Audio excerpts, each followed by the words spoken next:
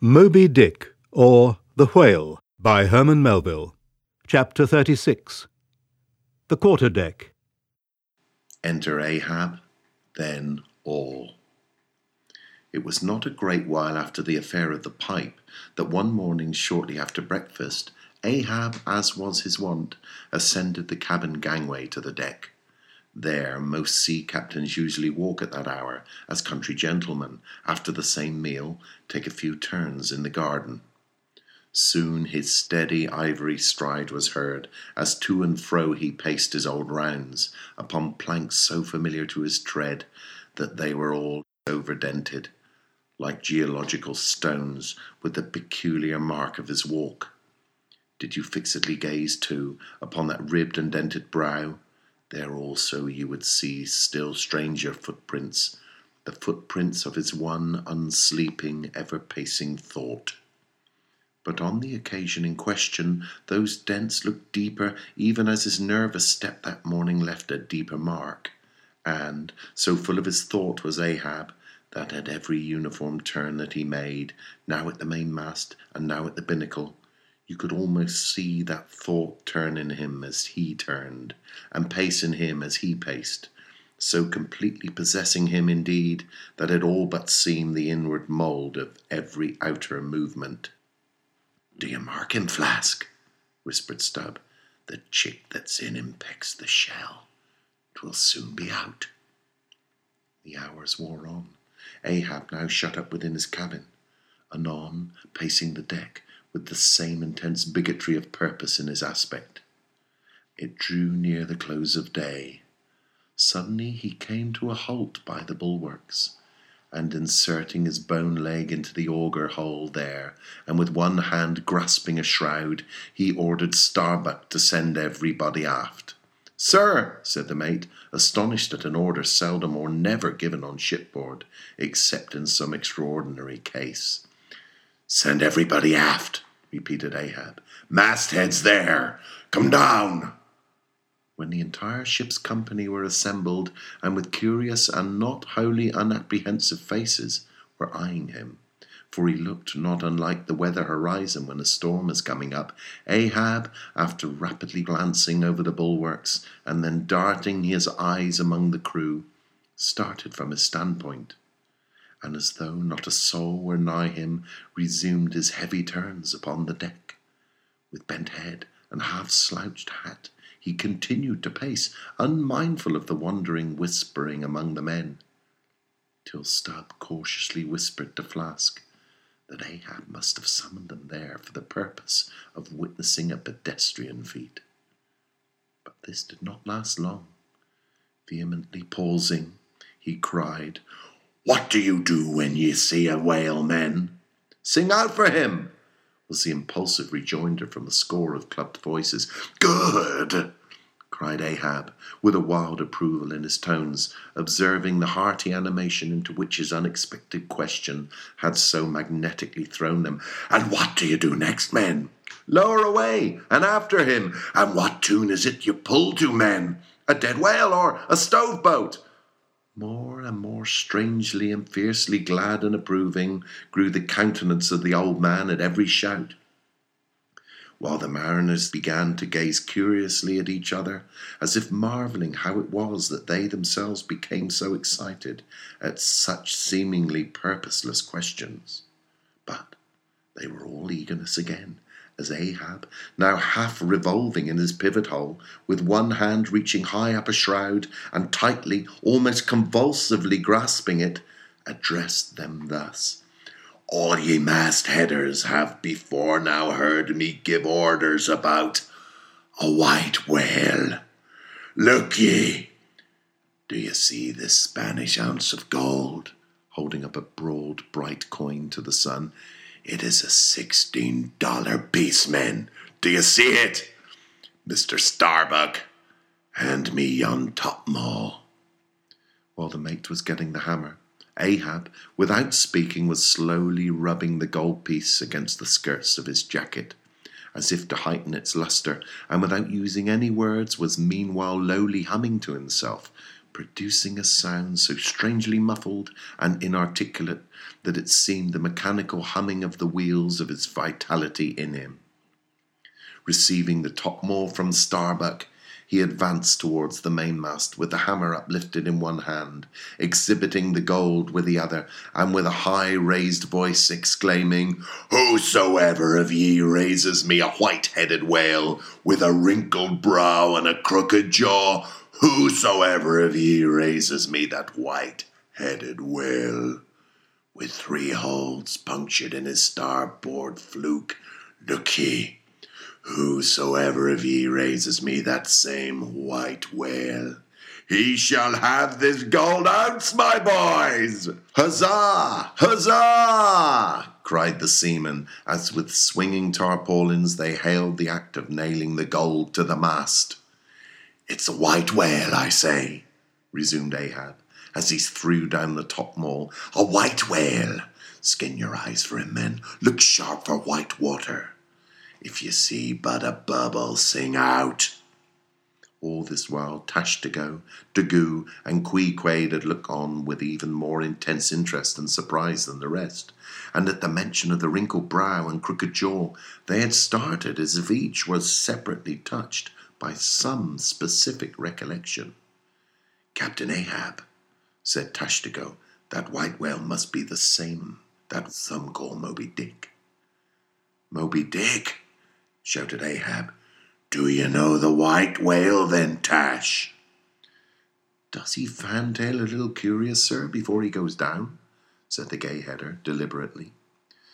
And has he a curious spout too? Said Dagu. Very bushy, even for a Parmacetti, and mighty quick, Captain Ahab. And he have 1, 2, 3, good many iron in him eye too, Captain, cried Queequeg disjointedly, all twisk, betwisk, like him, faltering hard for a word, and screwing his hand round and round, as though uncorking a bottle, like him. Corkscrew, cried Ahab. Aye, Queequeg, the harpoons lie all twisted and wrenched in him, aye, Dagu. His spout is a big one, like a whole shock of wheat, and white as a pile of our Nantucket wool after the great annual sheep shearing. Aye, Tashtigo. And he fantails like a split jib in a squall. Death and devils, men! It is Moby Dick ye have seen. Moby Dick! Moby Dick!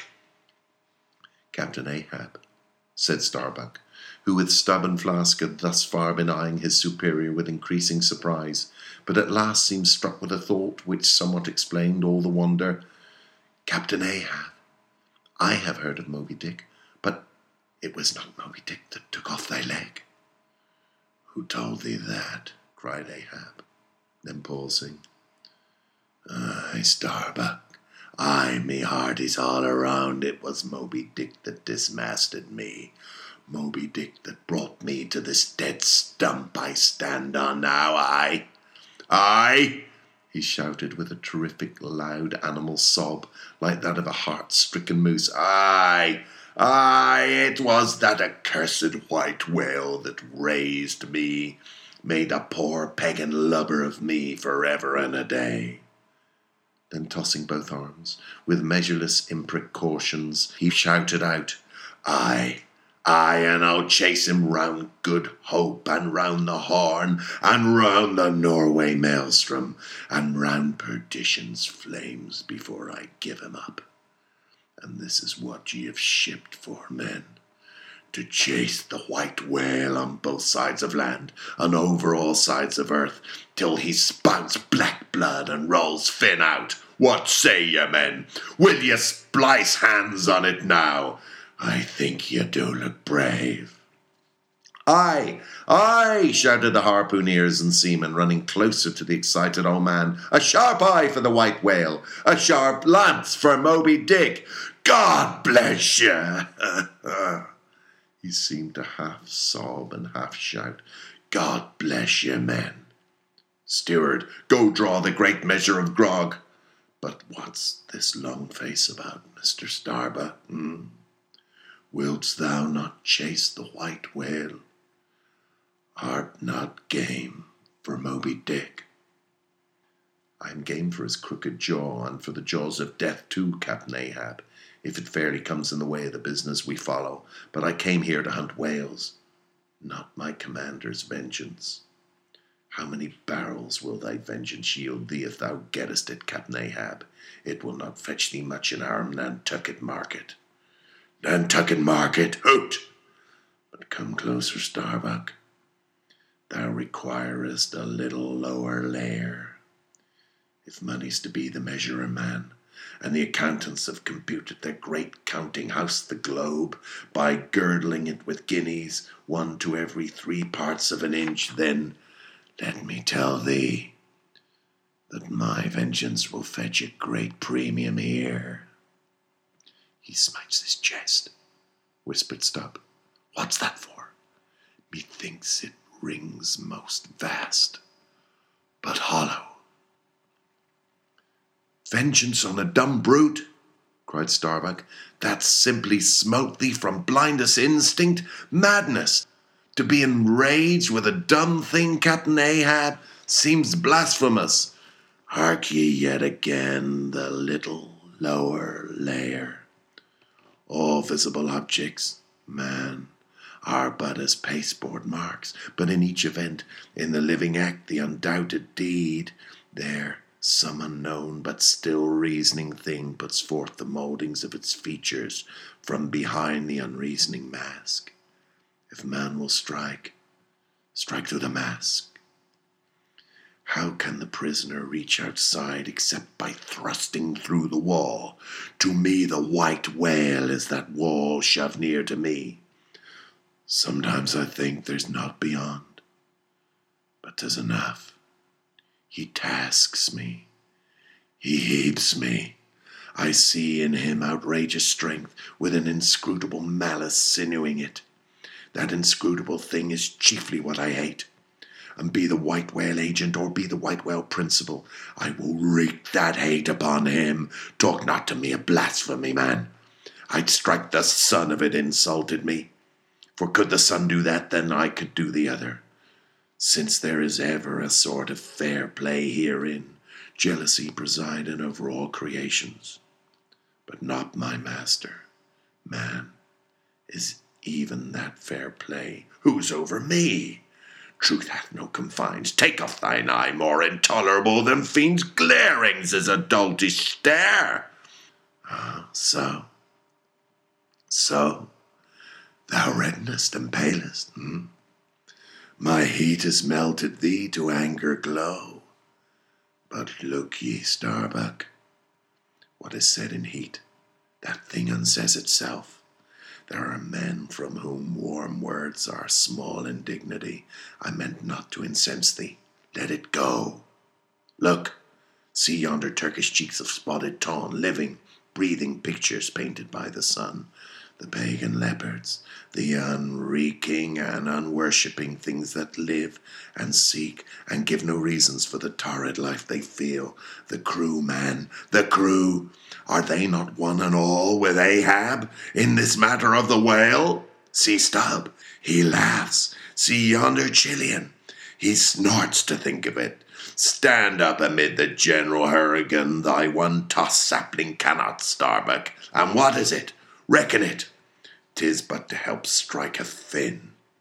No wondrous feat for Starbuck. What is it more?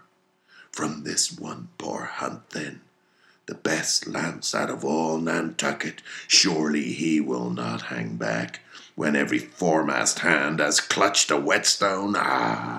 Constraining seas the icy, the billow lists thee. Speak, but speak, aye, thy silence then, that voices thee. Something shot from my dilated nostrils. He has inhaled it in his lungs. Starbuck now is mine. Cannot oppose me now without rebellion. God keep me, keep us all, murmured Starbuck, lowly. But in his joy at the enchanted tacit acquiescence of the mate, Ahab did not hear his foreboding invocation, nor yet the low laugh from the hold, nor yet the presaging vibrations of the winds in the cordage, nor yet the hollow flap of the sails against the masts, as for a moment their hearts sank in. For again Starbuck's downcast eyes lighted up with the stubbornness of life. The subterranean laugh died away. The winds blew on. The sails filled out. The ship heaved and rolled as before. Ah, ye admonitions and warnings, why stay ye not when ye come? But rather are ye predictions than warnings, ye shadows? Yet not so much predictions from without as verifications of the foregoing things within, for with little external to constrain us, the innermost necessities in our being, these still drive us on. "The measure! The measure!" cried Ahab. Receiving the brimming pewter and turning to the harpooneers, he ordered them to produce their weapons. Then ranging them before him near the capstan, with their harpoons in their hands, while his 3 mates stood at his side with their lances, and the rest of the ship's company formed a circle round the group, he stood for an instant searchingly eyeing every man of his crew. But those wild eyes met his, as the bloodshot eyes of the prairie wolves meet the eyes of their leader ere he rushes on at their head in the trail of the bison. But, alas, only to fall into the hidden snare of the Indian. "Drink and pass," he cried, handing the heavy charged flagon to the nearest seaman. "The crew alone now drink. Round with it, round. Short draughts, long swallows, men. 'Tis hot as Satan's hoof. So, it goes round excellently. It spiralizes in you, forks out at the serpent snapping eye. Well done, almost drained. That way it went, this way it comes, hand it me. Here's a hollow. Men, ye seem the years, so brimming life is gulped and gone. Steward, refill. Attend now, my braves. I have mustered ye all round this capstan.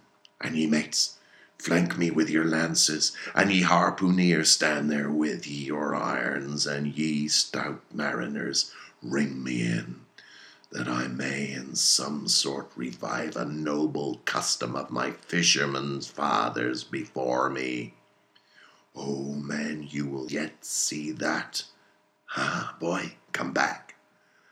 Bad pennies come not sooner. Hand it me. Why now this pewter had run brimming again. Wert not thou St. Vitus him? Away thou ago. Advance, ye mates.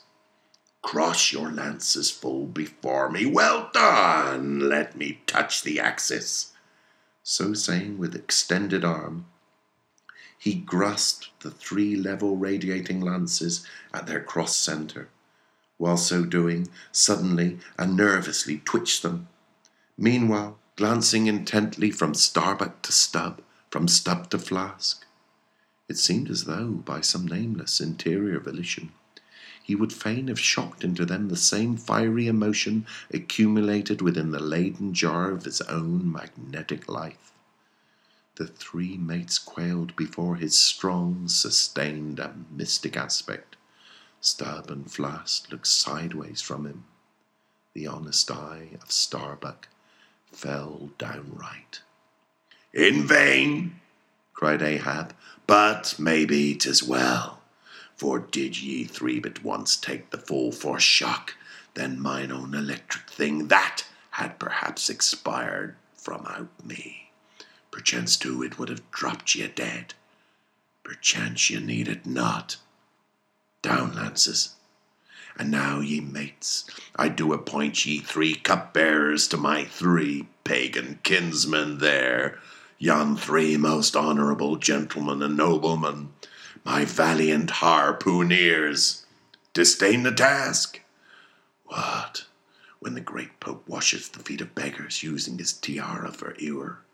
Oh, my sweet cardinals, your own condescension, that shall bend ye to it. I do not order ye. Ye will it.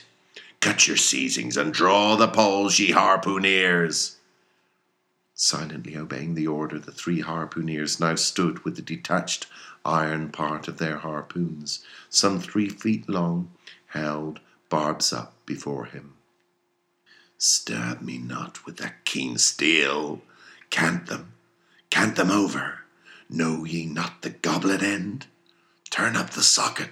So now, ye cupbearers, advance. The irons, take them, hold them while I fill.